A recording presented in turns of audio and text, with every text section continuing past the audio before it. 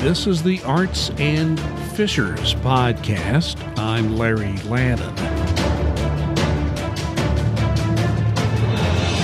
I clearly remember my first visit to New York City.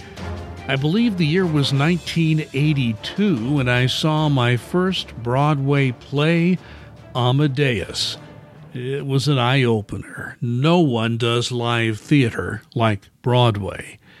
And sadly, it was nearly 40 years later before I had my second visit to the Big Apple. My wife Jane and I saw To Kill a Mockingbird and Network in the summer of 2019. It's a good thing we made the trip then because, as you likely know, Broadway was shut down most of 2020 and is just now beginning to open back up in September of 2021. The Broadway stages have been quiet during the pandemic, and hope abounds that audiences with vaccination verifications in hand will return to the theater district in the Times Square area of the city. A documentary film on Broadway documents the ups and downs of the Broadway area from the 1950s through present time. Now, the 1940s and 50s have been described as the White Way's golden era. As the 1960s moved on, the Times Square area became seedier and more dangerous for the public. Crime was rampant along 42nd Street, the heart of the theater district. Now, the film, directed by Orrin Jacoby, documents how every time it looks like Broadway is on the way down, as it was in the late 1960s, early 70s, then finds a way to bring itself back up again.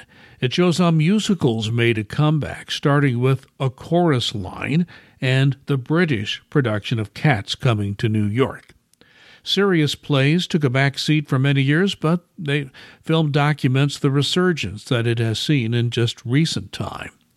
The film does not go into depth about the pandemic closure, only that the theaters are opening their doors in September of 2021, the same month we post this review, and the public is expected to fill the seats once again. The biggest challenges of today's Broadway centers on how expensive tickets have become. One theater goer reminisces about how the most expensive ticket was under $10 at one time, with $2 for a cheap seat in the back of the balcony. Now expect to pay in the neighborhood of $400 per ticket, with secondary markets asking for thousands of dollars for just one seat in some shows. As a Midwesterner all my life, just knowing that Broadway is thriving is good for American entertainment culture. Plus, many of the shows hit the road and can be seen in Indy over time. Director Jacoby told the AP, this film documents how Broadway continues to reinvent itself, adapting to the times and economics of each era. You see many stars interviewed in this film, including people such as Hugh Jackman. Now, director Jacoby is allowed behind the scenes of a new play, all the way from rehearsals to opening night, and documents how risky the whole business of producing a Broadway play can be. I give On Broadway a B- grade. I recommend this film to anyone with an interest in live theater. You will enjoy it.